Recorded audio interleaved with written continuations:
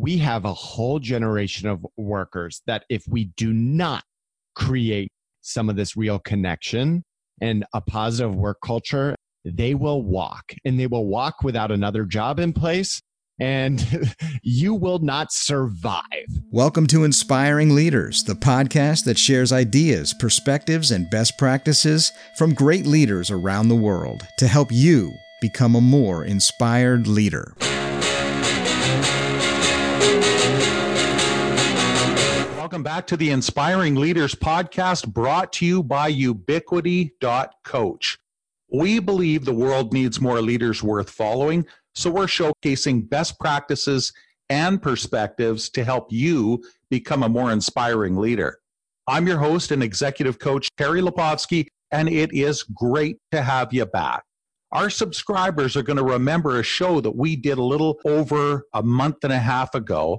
Back in mid-August, the Leadership Brothers got together to talk about engaging the different generations that are in the workplace today. Well, after that episode, we received over a dozen requests to expand on the topic of millennials. Well, you asked, we listened, and today's show is dedicated specifically to the millennials. And to help us zero in on this topic, we've enlisted one of the foremost authorities on this topic, the millennial whisperer himself, Mr. Chris Tuff. Chris, welcome to Inspiring Leaders. Yeah, thanks so much for having me. It's a pleasure to be here. You're coming to us from Atlanta, Georgia? We are. It is hot here, and we somehow have escaped all the hurricanes thus far, so we hope it continues. I hope that you continue on that path as well. Before we build some momentum on this topic today, let's learn a little bit about you. Chris Tuff, who or what inspires you? One of my big things that I tell all young people, I think life needs to be a ruthless pursuit of passions. And as I look back now on my career that started in 2003, I was born in 1980. A lot of people will ask me, Chris, are you a millennial? And it's like, no, I was born in 1980. I'm 1 year off, but deep down, I'm more of a millennial than most millennials, I'll tell them. What started that was, I think is so important, which I had 64 job interviews after graduating from Vanderbilt. Top of my class, I go out into the workplace and I get a call from my British father saying, Chris, I think it's time for you to come home to Atlanta and try your card. Right. It was my lucky 65th interview that I landed at a digital ad agency called Moxie. I was the 13th employee there. That's where I first fell into this zone of passion. I guess built the foundation of what my purpose would be. I bounced around a lot over a 5-year period. I was an account executive. And then I was like, well, I think I'm more of a creative. So I was a creative copywriter for 2 years. And then towards the end of that 5-year period, making lots of lateral moves within the organization, I fell into this digital, social, emerging media world. The owner of the company came to me and said, Chris, there's this new thing called a viral video. If you can get a viral video, we'll give you your own department. And it's a little bit media, it's a little bit creative, and it's all the things new media. I said, all right. So I, at the time, was about to propose to my wife. I had the ring in my pocket. It was burning a hole. I was going to fly them here. And I was like, oh, wait, 2 birds with 1 stone. I'll just film the whole thing and then put it online. And not only will our twins see it, but maybe it'll be one of these viral videos. I was running down the streets of Atlanta, pretended to sprain my ankle, and went from spraining my ankle to proposing to my wife. It was a 3-minute kind of scale of emotion that the internet had never seen with my now wife. She started laughing at me, and then she went from laughing to crying. And I put it on ChristopherTuff.com. Fast forward 4 days, get a call from the server guy. This was before YouTube. And the server guy goes, Mr. Tuff, you're getting 100,000 views every hour, and it's doubling on the hour. What do you want us to do? And I was like, let her rip. And so ended up getting millions and millions and millions of views. Also, Good Morning America flew down. We were on the front page of the Wall Street Journal. It got very out of control. But I always use that as the example of, you're in this zone of passion, purpose, and profession all overlap. It's a beautiful and scary thing. And that was one of the first examples, one of the indicators being that I was finally in this zone of excellence. Obviously, our passions evolve in life, and it's up to us as leaders and within our organizations to allow people to pursue those things. And just like all of our passions evolve, mine did too. When I went from being the tip of the arrow at my ad agency, the digital kind of social guy, to being much more of a coach and empowering leader.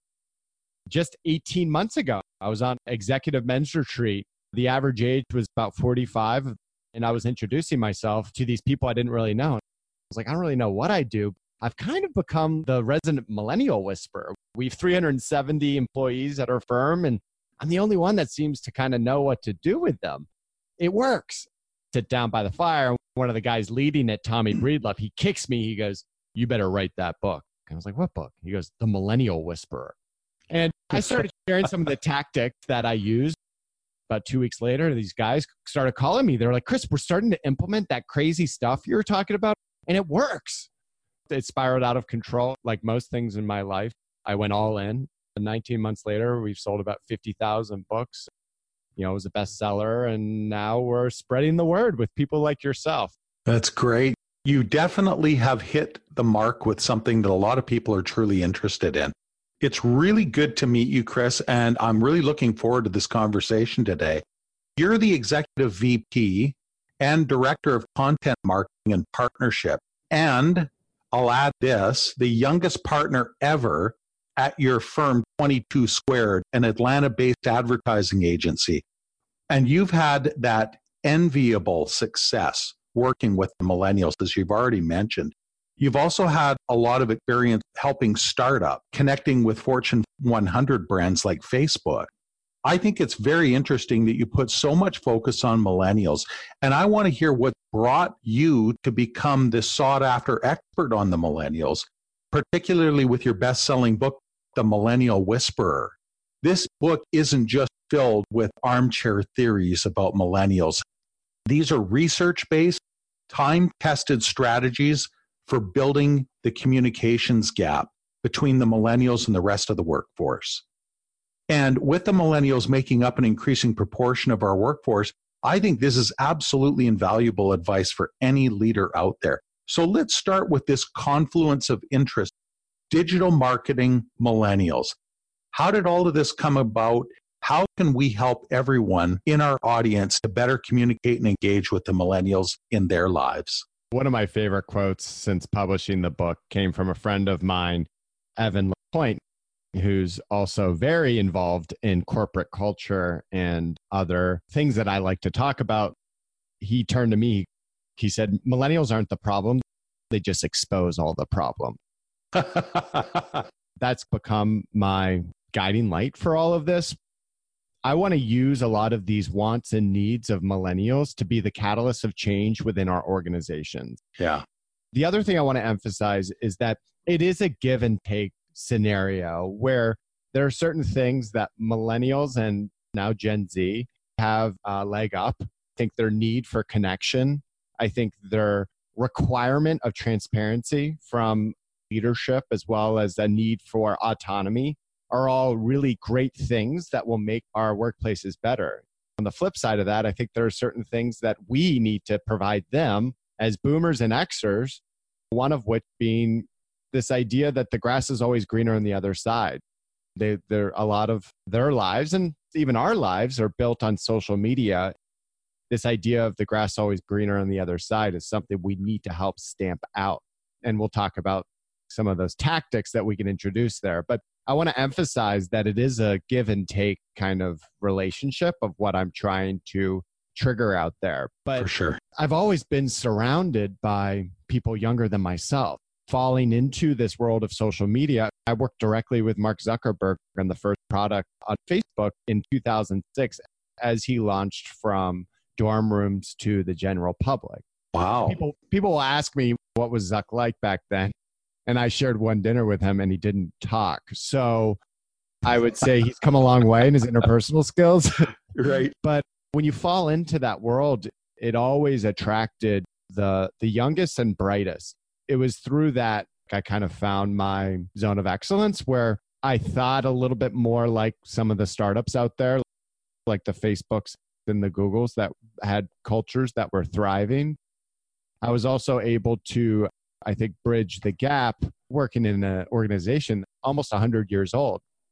And so I think I was able to apply some of these things that started to ring true when I would speak about it to others. And obviously the book was inspired. And then I reached out to one of my top professors at Vanderbilt. I said, this is your world of expertise.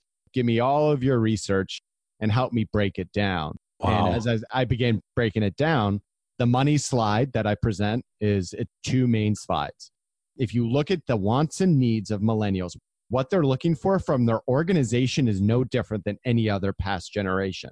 Their number one thing is pay and benefits. That's no different than Xers. That's no different than boomers or the ones before them. Where it gets different is what they're looking for from their organization. Number two is a positive work culture. Culture for Xers never really, that was more of a byproduct versus here it's number two. And then you get into the importance of purpose and some other key differentiators. But where my book really focuses is what are they looking for from us as leaders? And the number one thing that millennials are looking for from leaders, according to the 2018 Deloitte Millennial Survey, is inspirational leadership. What's funny about inspirational leadership, you ask any leader, hey, Bob, you lead a team of 30 millennials. Would you consider yourself an inspirational leader? Bob's immediate response will be, heck yeah. They light up anytime I talk to them. And yeah, I'm really inspirational. And then you go to two people on Bob's team and you go, all right, listen, we need to know the number one thing that you guys are looking for is inspirational leadership. Would you say that Bob's an inspirational leader? Their immediate question is Bob going to find out if I tell you the truth? Right. Bob's not going to find out. And then they say, heck no, he's not inspirational. We fall asleep anytime that he gets in front of us. It's always this discrepancies. It's important that if that's the biggest thing that they're looking for out of our leaders, then why aren't we doing more to provide tools to help people become more inspirational? And you can be inspirational without being a keynote speaker like myself or someone that's massively extroverted. Where I focus a lot of my tactics within the book is the things that we can do today that will have a massive impact on not only our culture, but also our retention numbers and ultimately our ROI. If you get into some of the other pieces, the top four things that they're looking for, the other things that come up a lot are transparency and autonomy, which I can talk a lot about, but I will let you kind of guide where you want to take the conversation. I love what you've talked about. They're looking for connection, autonomy, and transparency. I also like what you said about if we take a real close look at what it is that they're hoping to find in the workplace, there's really not a lot of difference when it comes to the top things. They want their pay and their benefits. They want a positive work culture, and they really want that sense of purpose. I think the thing that struck me the most is when you said that they want that inspirational leadership. I really believe that this makes a huge difference. Let's face it, you can't motivate somebody. Motivation comes from inside, but you can inspire them with a really compelling purpose, with perhaps some sort of a mission that's really going to change things and do something. So maybe that's where we can zero in on this inspirational leadership. What does that look like? What can people bring about in themselves and cultivate that's going to connect with the millennials? Great questions. I think it all starts with individual connection with our employees, regardless of generation. I think part of that being an inspirational leader is also compassion and empathy. And I go back down to as a human, we break it all the way down. As humans, we all just want to be loved and accepted. And as frou-frou and soft as that might seem to the corporate go-getters, it is a truth. And so within that inspiration piece, some of the things that I suggest is in your one-on-ones with your people, Instead of just talking about the business all the time, give them the option to talk about either work or life.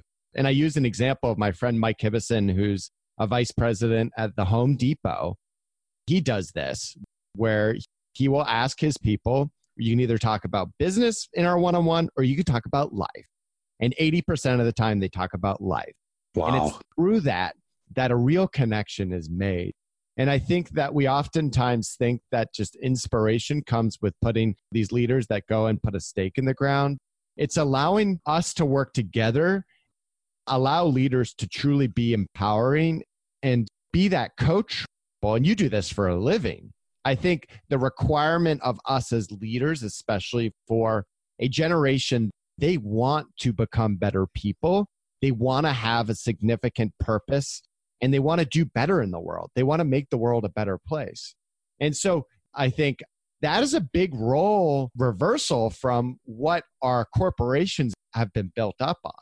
I think a lot of elements of what makes a leader inspirational, one of the things is allowing them to truly be that coach for our people. Some of the other elements that I talk about that are super important are rewards and recognition. I will say to any modern leader that has a team of anyone younger than 40 in the workplace, if you're not utterly exhausted at the end of the day for overly recognizing and rewarding your people, you haven't done it enough. Yeah. The reason for that is this is a generation that's a product of helicopter parents. The whole idea of participation trophies, those were a reality in these people's growing up. And social media, anytime that these people wanted instant gratification or recognition, they posted something to Instagram, got their 120 likes and went on their way. And if they didn't get 120 likes, they'd take it down because that's embarrassing because it's not enough. It's created this environment in which people can complain all they want about the next generations. They can call them needy. The cover of my book is all of those negative stereotypes. We can either complain about it or we can use tactics to help make a difference in these people's lives and the world around us. That's why my whole position is bringing more empathy and connection into the world. And that's why I wrote this book. You're getting up on stages and helping people connect and learn and adapt. And I love what you're doing. The inspirational leadership obviously is close to my heart. That's why we're called Inspiring Leaders Podcast. I love it. One of the things you and I talked about before we hit the record button on today's episode is you ask people, how you doing? And their response is, well, I'm so busy. And that just seems to be the universal response. And I think this presents one of the biggest challenges that I see out there. I have to agree with you 150%. That big challenge is that we're all responsible for our numbers, for delivering within our mandates. And we get so wrapped up in that we forget about this need that you talk about. Everybody wants to be loved and accepted. We can look at that in one of two different ways. We can look at that as one of these soft foo-foo topics. We don't want to go there. No, we're going to be hard-nosed and stick to the business and push people and the rest of it. But the truth of the matter is you are right on the money. I've heard this from so many people on this show before, hundreds of people that I've worked with in coaching. And that is the one thing that's common to everybody is that they want to matter. Yep. How do you get to the point of really helping people feel like they matter? It's that one-to-one personal, unique connection. When you really can look in somebody's eyes and listen to them fully and really take in what they're all about, and then guide your leadership so that you are doing it with that in mind. Man, you are so on the money with this one, Chris. I'm with you 150% here. I hate to say this, but Canadians culturally are further along than, I'd love to say this, I guess, but I think Canadians are further along than Americans. We've got a long ways to go. And there is nothing more condescending than when asked, how are you doing? Oh, just been really busy. It's right. Condescending. It's so vague. And you know what's funny is, for whatever reason, one of the most famous things that's coming out of this book is this idea of you got to turn your let's and answer it with a by when. I actually end my speeches with this. I feel like we live in a very unaccountable culture where it's like, let's do this, let's do that, and then nothing happens. And so anytime that happens, I encourage everyone to say, okay, just answer it with a by when, and this in your personal life. Let's grab coffee. I mean, think about how many times you talk to someone, hey, how are you doing? Super busy. Oh, well, we should catch up when you're not so busy. Let's grab coffee or let's grab a drink. And then nothing happened. It's all in that same conversation. So instead, I challenge everyone listening to go and say, by when? So let's grab coffee. By when? You'll find yourself, the person's going to be taken aback. And then they're either going to find out they didn't want to grab coffee with you or that drink or that dinner. And that's going to come across. Or you're going to find yourself at that coffee, dinner, or drinks the next week. And you're going to say, wow, that actually happened. This is amazing. And we've created an environment where we're truly connecting one-to-one. I love it.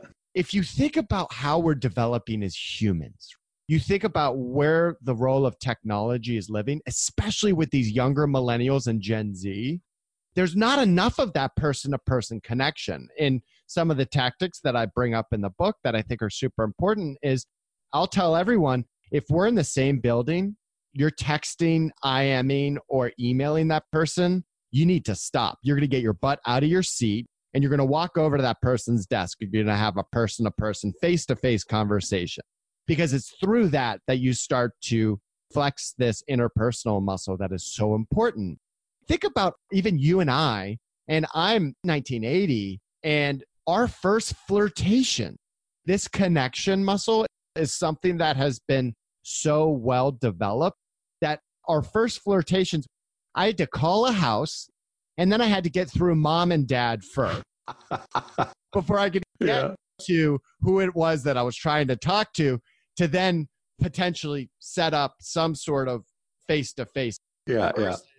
These younger millennials and Gen Z, they're given an iPhone at age 13 with a Snapchat account on it, and they're doing their first flirtations on their back while they sit in their bed on their phone. Yeah. So it's another big emphasis for me. This is a give and take relationship of what it requires of us as leaders. And I think that's an important point, because there's plenty that we can learn from this next generation, but there's also plenty they can learn from us. I hear the rebuttal on this one often. I don't have enough time for those kind of relationships. We've got stuff we need to get done. I'm responsible for numbers here.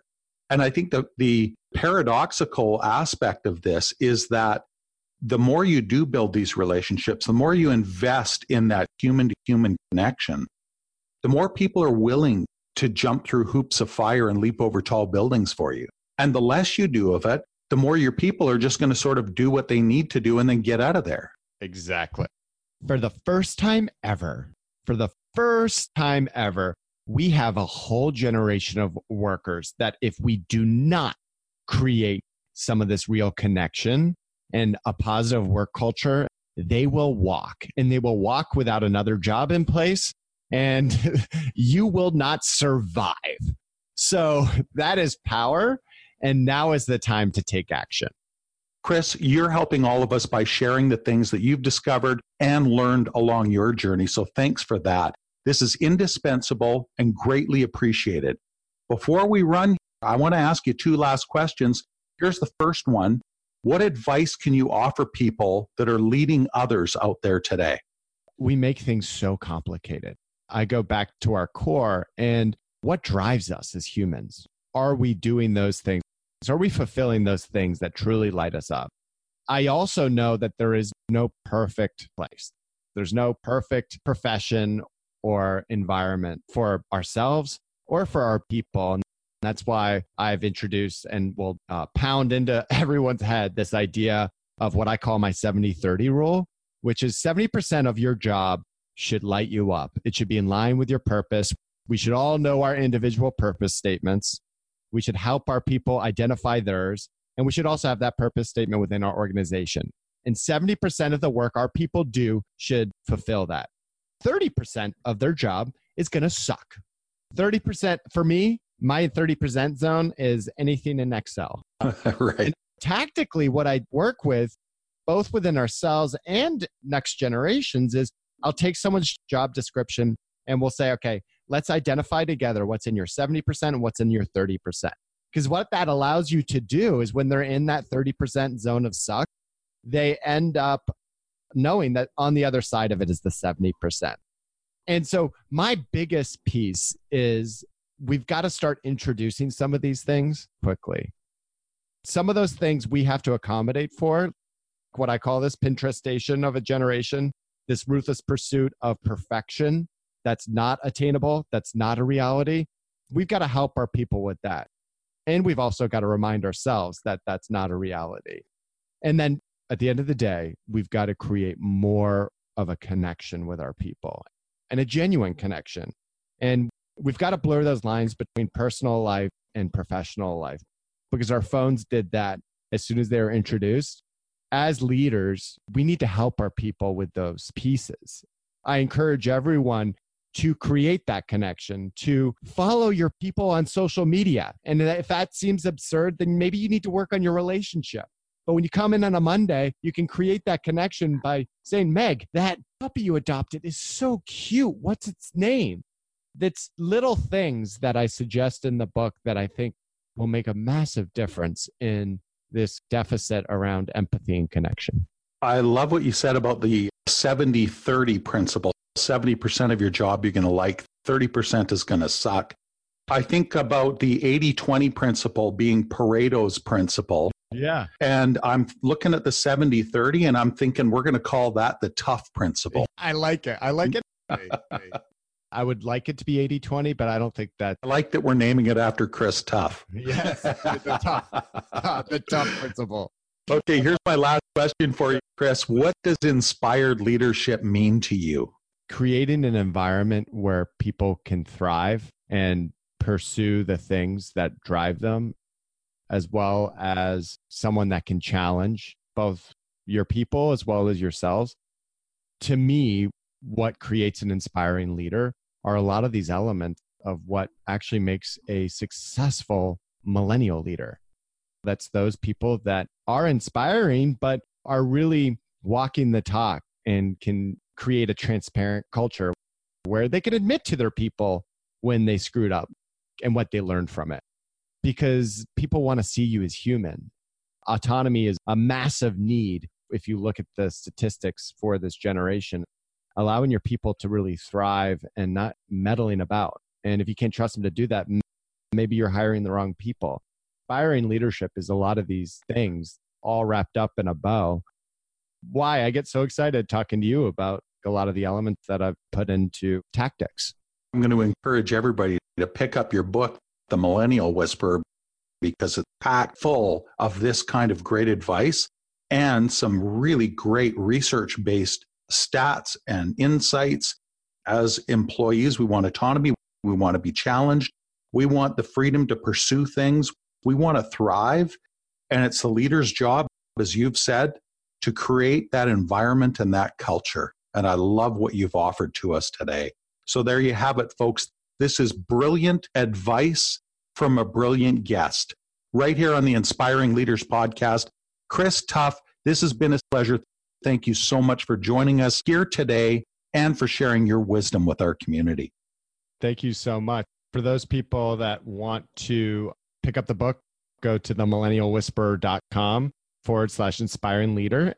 We have set up a free download of the first chapter, as well as a millennial leadership assessment, where you can take a self-assessment and see how you rank against these things that the next generations are looking for out of their leaders, as well as pick up a book on Amazon or your local book retailer. It's been a pleasure to be a part of this, so thank you so much. I'm going to have all those links in the show notes. Thank you, everyone, for tuning into this show, and a special shout out to Doug McGregor for your comments that you left for us on iTunes, where you said, Terry's a great moderator and gets amazing guests on the show. Very inspiring. Thank you for those comments, Doug, and to everyone who clicks on those stars, those ratings, and leaves us great comments. You're the reason that this show exists. Well, that's it for another episode of Inspiring Leaders, brought to you by Ubiquity.coach. If you believe the world needs more leaders worth following, then don't forget to subscribe and join our community. Take care, everyone, and bye for now.